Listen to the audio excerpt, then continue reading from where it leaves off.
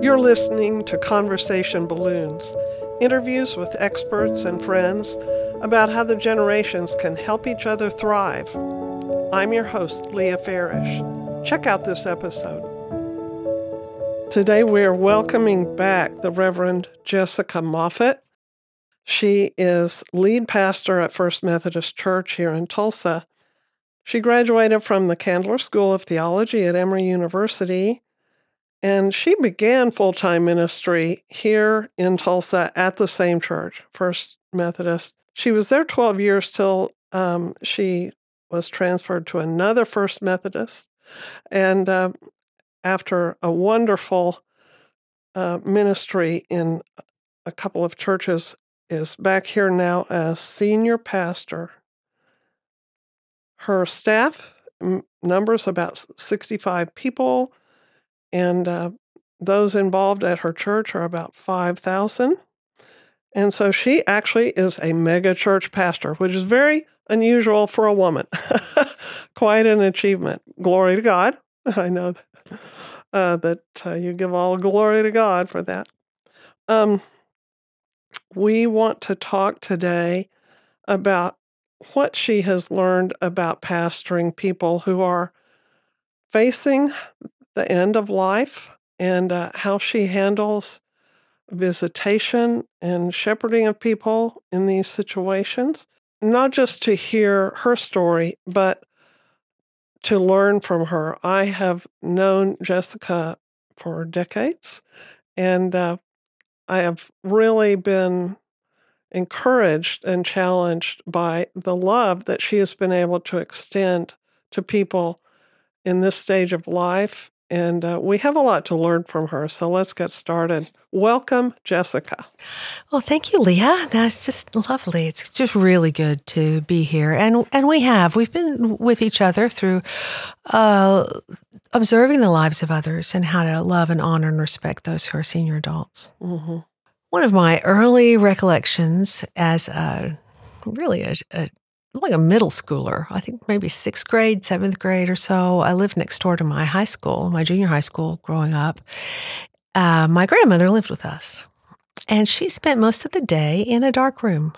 And I just recall every afternoon knocking on her door. She said, "Come in," and opening the curtains. And the light would come in because it was so dark I couldn't adjust. I just wanted to see her. And there'd be times when she would just say to me, "You are the light." So I think if I were to start somewhere talking about how we might relate to older adults who are in more difficult times of their lives, it would just be that light and that love. Oh, that is sweet. And you bring light to all kinds of people, but I can certainly see that happening there. And, I visited a woman the other day who's around 90, and she wrote me a thank you note afterwards, and she said, "You made my day." And I thought, how many people can I make their day? I mean, it doesn't take that much to love a person who is lonely and who can't get around. It really doesn't take much to make such an impact in their lives. And the impact in just such a short time, even a short visit, 20 minutes. Right. That's what I find Could works make the about day. right. Mm-hmm. That's right. What do you do with those 20 minutes? My theory about every human being is that they want to be fully seen. They want you to notice them and their lives, and not in a way that is arrogant or look at me. It's just valuing them as people. Sometimes it can just be a simple question to get the conversation started. How are things with you? Such a simple question. One thing that I like to ask people who aren't very mobile and don't have a lot of responsibilities to report on, I just say, "What have you been thinking about lately?" They can always answer that because they lie there and think.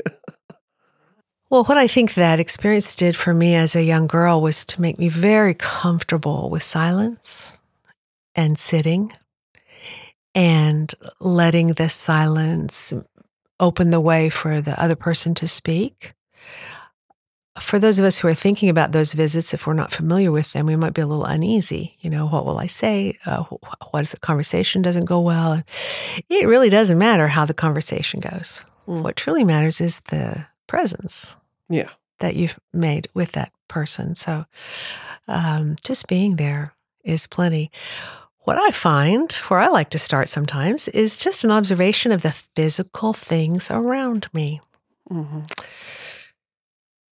So someone was asking me, what is a good experience of, say, a home visit to a senior adult?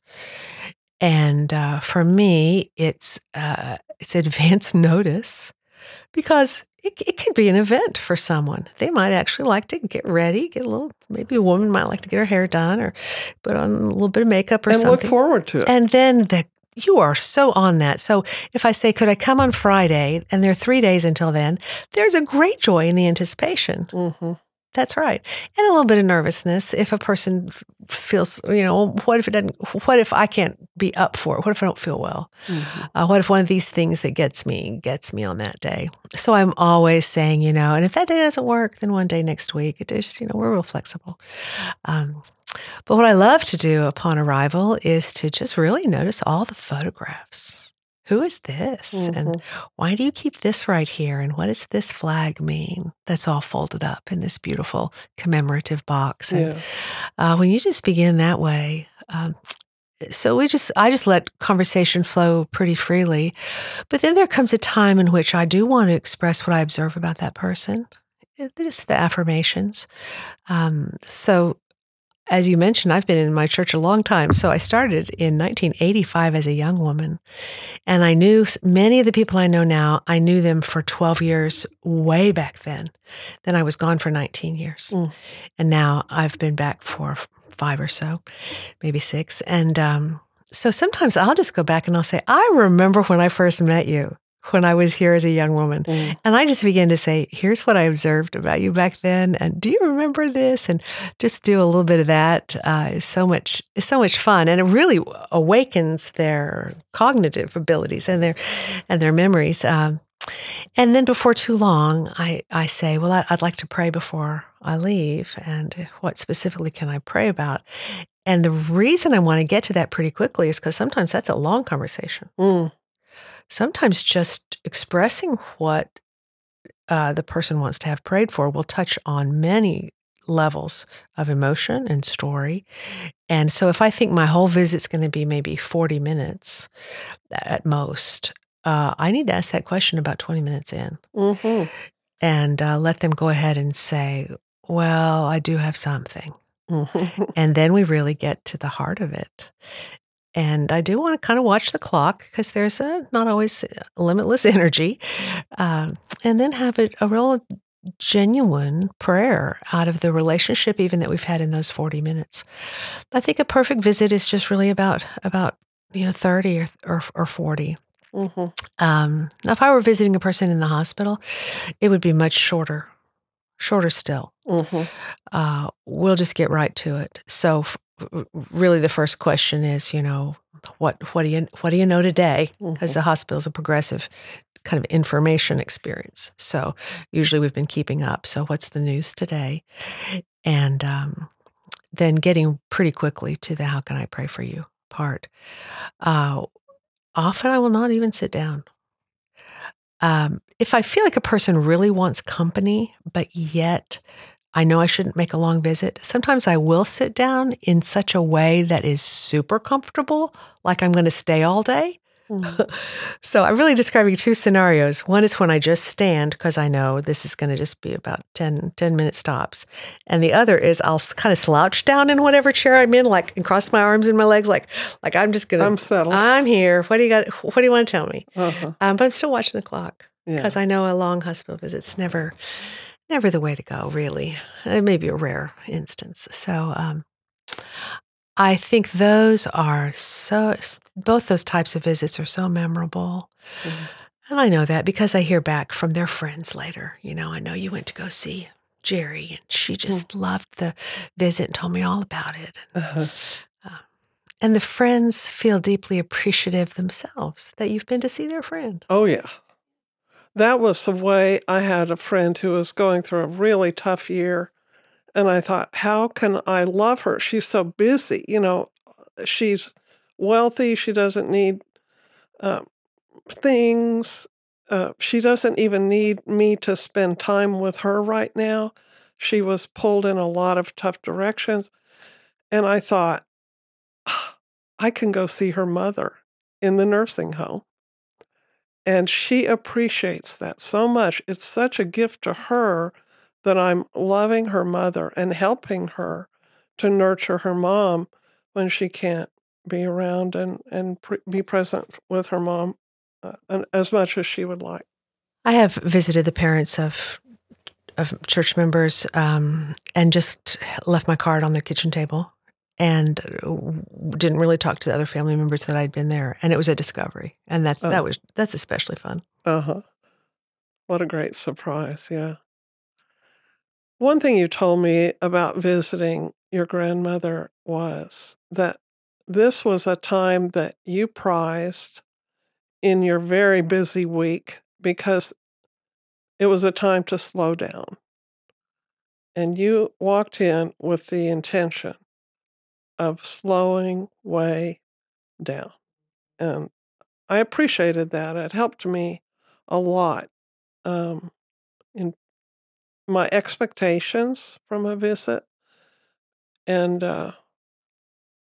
how to benefit personally from what I'm giving to the other person. I could see it as a time when I wasn't getting other things done, or see it as a positive that I was actually giving myself some leisure. Yes.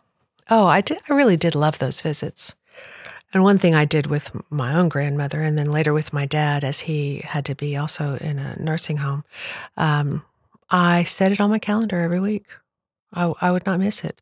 It Mhm. would be blocked as an appointment, and I would get there, and with them, since they're my family members, of course, I would stay quite a bit longer, and I could assess, when it was time to go, or when one of them was tired. And that meant a lot to me. I'd be going through a really busy work day, and it's like, it's 3:45. I'm leaving. Mhm. And just go and sit with her until supper. Really, that was kind of the plan. It'd be after her nap. And um, the thing that was so dear there was that I would sometimes just sing. Singing Mm. is in my background, and I would hum a little something, or maybe sing up a little something. Then she'd sing up a little something. Oh. And it was a safe place because of the repetition of it. Uh-huh. So many years of doing that every Tuesday at 4:00. Mm.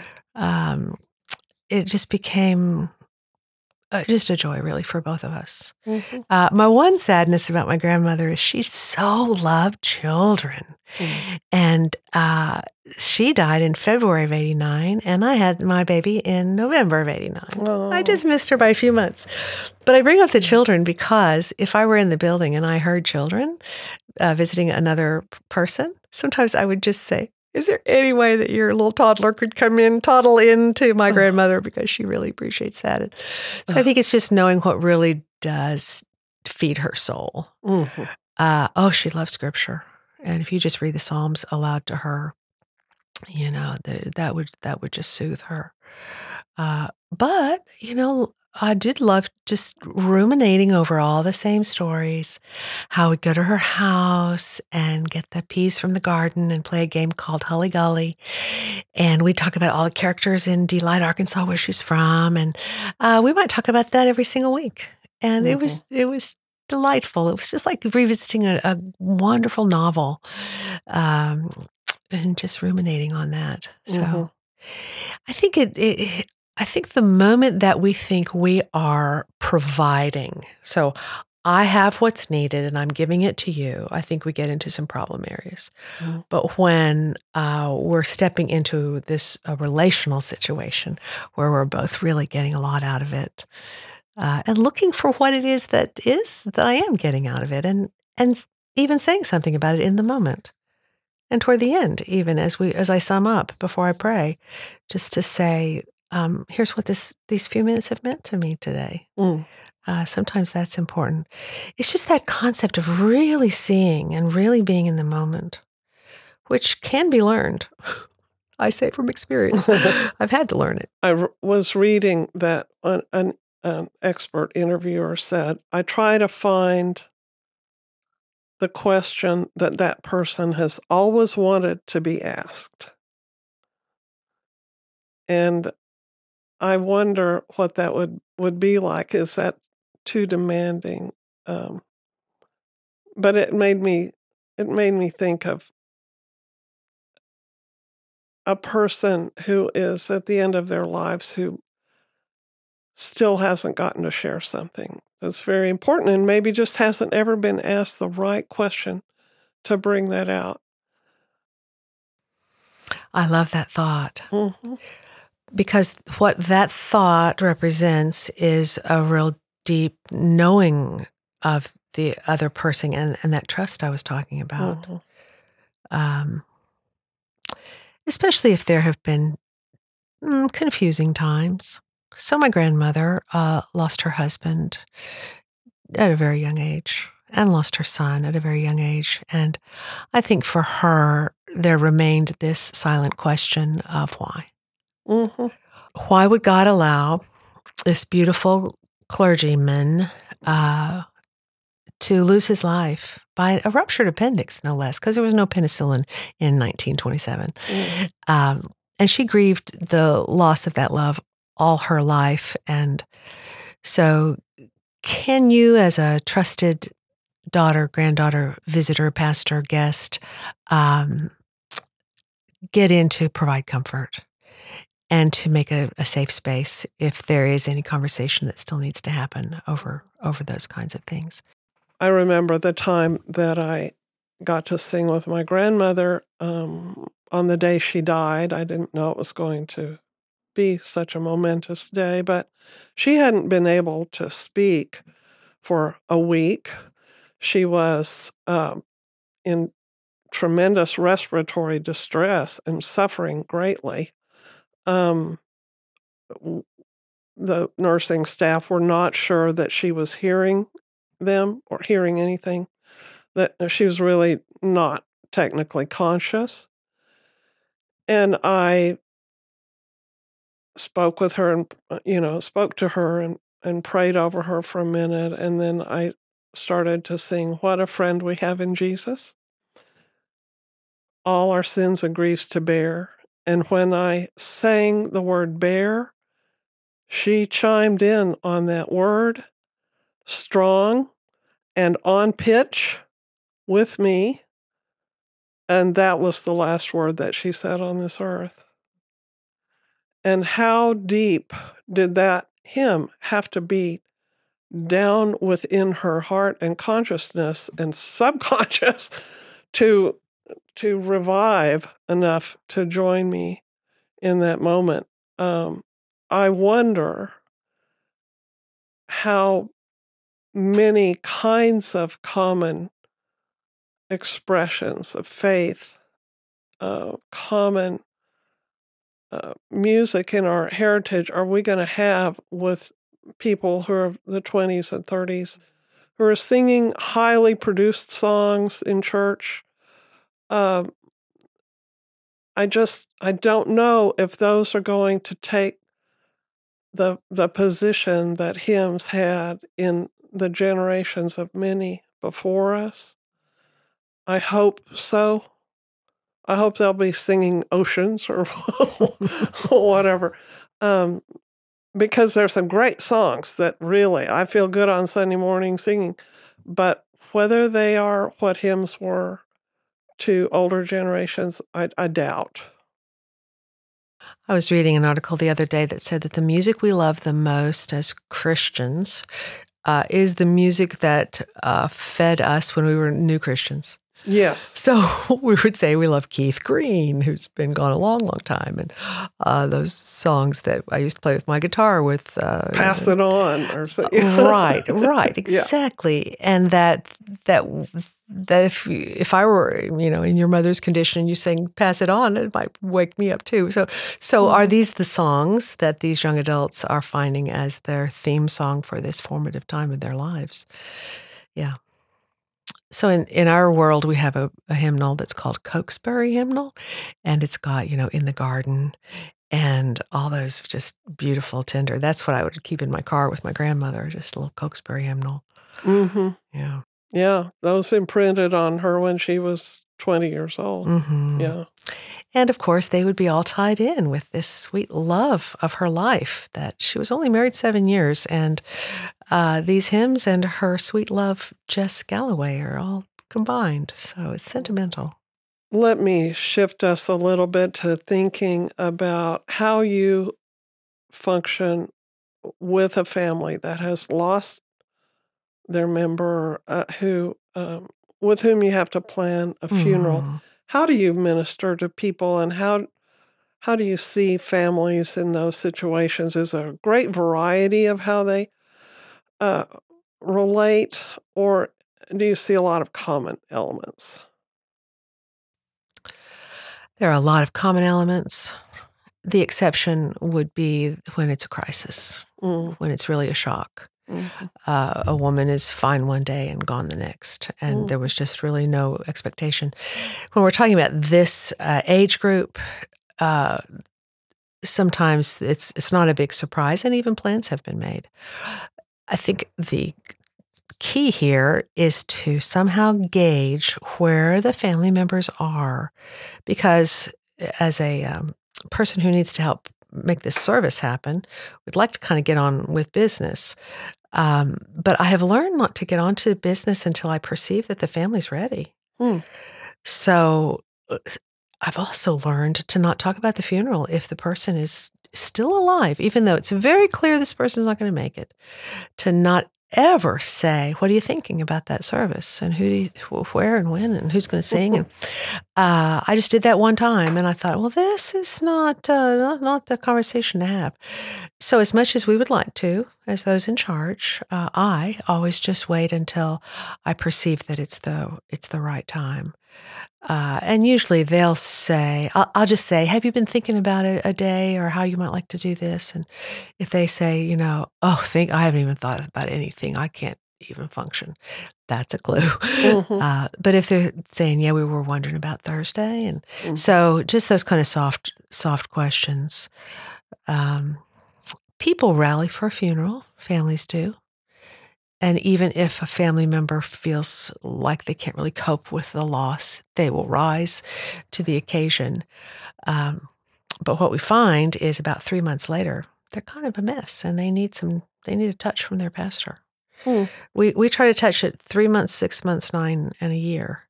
And it's just a journey that they go through. But, a family often gets a lot of attention when someone dies, and then 2 or 3 months later, other people have died, and it's not really on people's minds.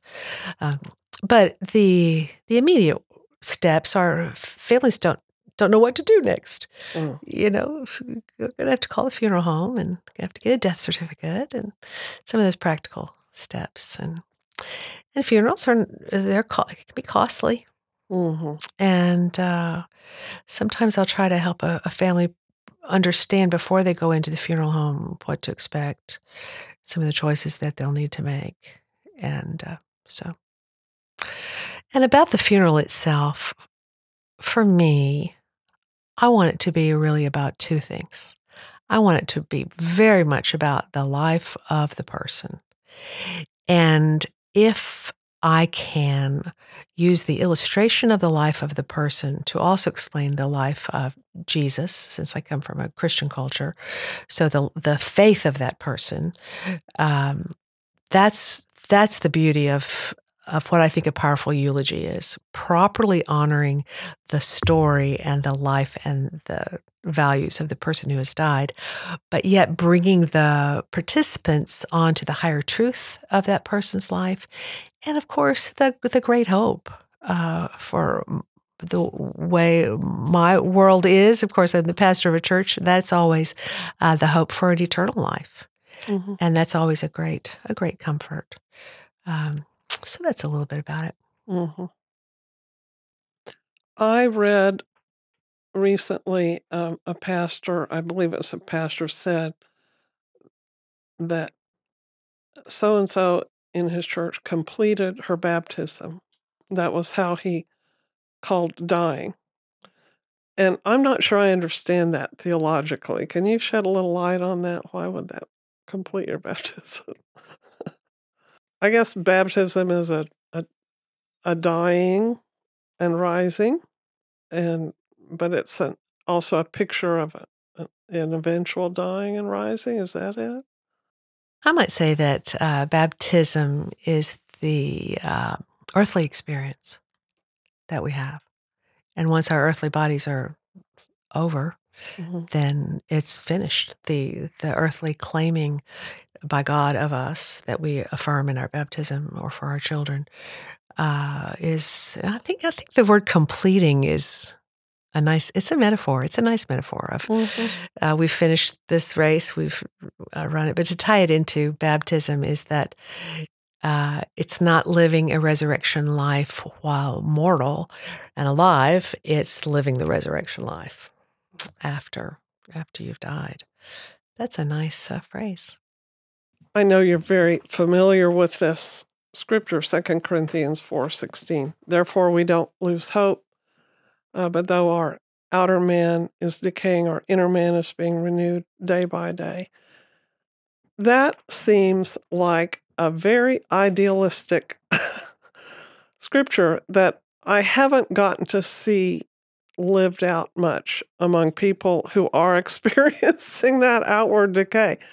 I don't want it for myself, as if I have a long decline in the future.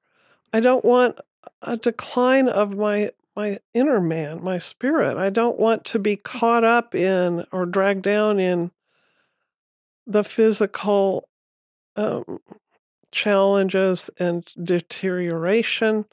Have you seen people that managed that process when there was a long senescence, as they might say? Um, and how can we make that possible for ourselves and those that we love to have renewal even as we're going through that decline? The way I describe that in my own life is the partnership of the act of my will and the great power of God together. That just the great power of God, might transform me into a person of hope. But without my turn toward that and without my setting my own heart, it's hard to achieve, especially when you are in pain, when you don't feel good, when you're broken or your digestion's not working. We make comments sometimes about how people who are senior adults talk a whole lot about their health. Well, that's because it's a huge issue when one of those things goes wrong. And so, how do you keep that hope? And the side verse to the verse that you're talking about is that we do not grieve as a people who have no hope. So that's a powerful other perspective of hope, is that, yes, we grieve, but we grieve as a people who have hope. So it's the partnership of the will. Mm. And that's how God has designed this, gave us that free will so that we can reject that power that's available to us and that mindset that is available to us.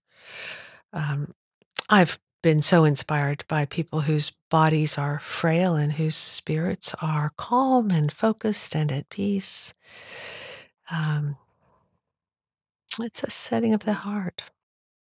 I have visited a few people who I really felt uplifted by going to see them when I thought I was going to try to uplift them some way or another. And it was actually the reverse.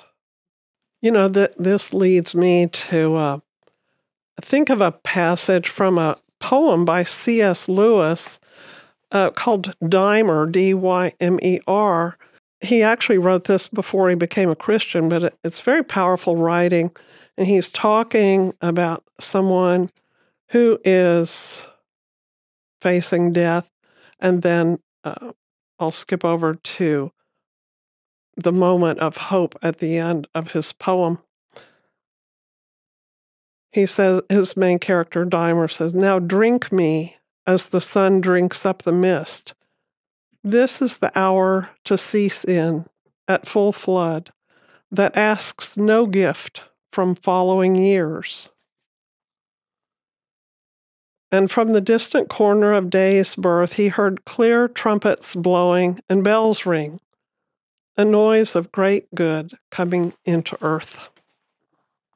And I like that because when we see someone move on into eternity, it leads us to think about eternity and about God and about the meaning of our lives. And this is one of the great blessings of knowing people who are older, and as they face death and eternity, it instructs us. Their example instructs us, and their experience challenges us. And so many people at that stage of life lead me to think about heaven and think about the consequence of a life lived.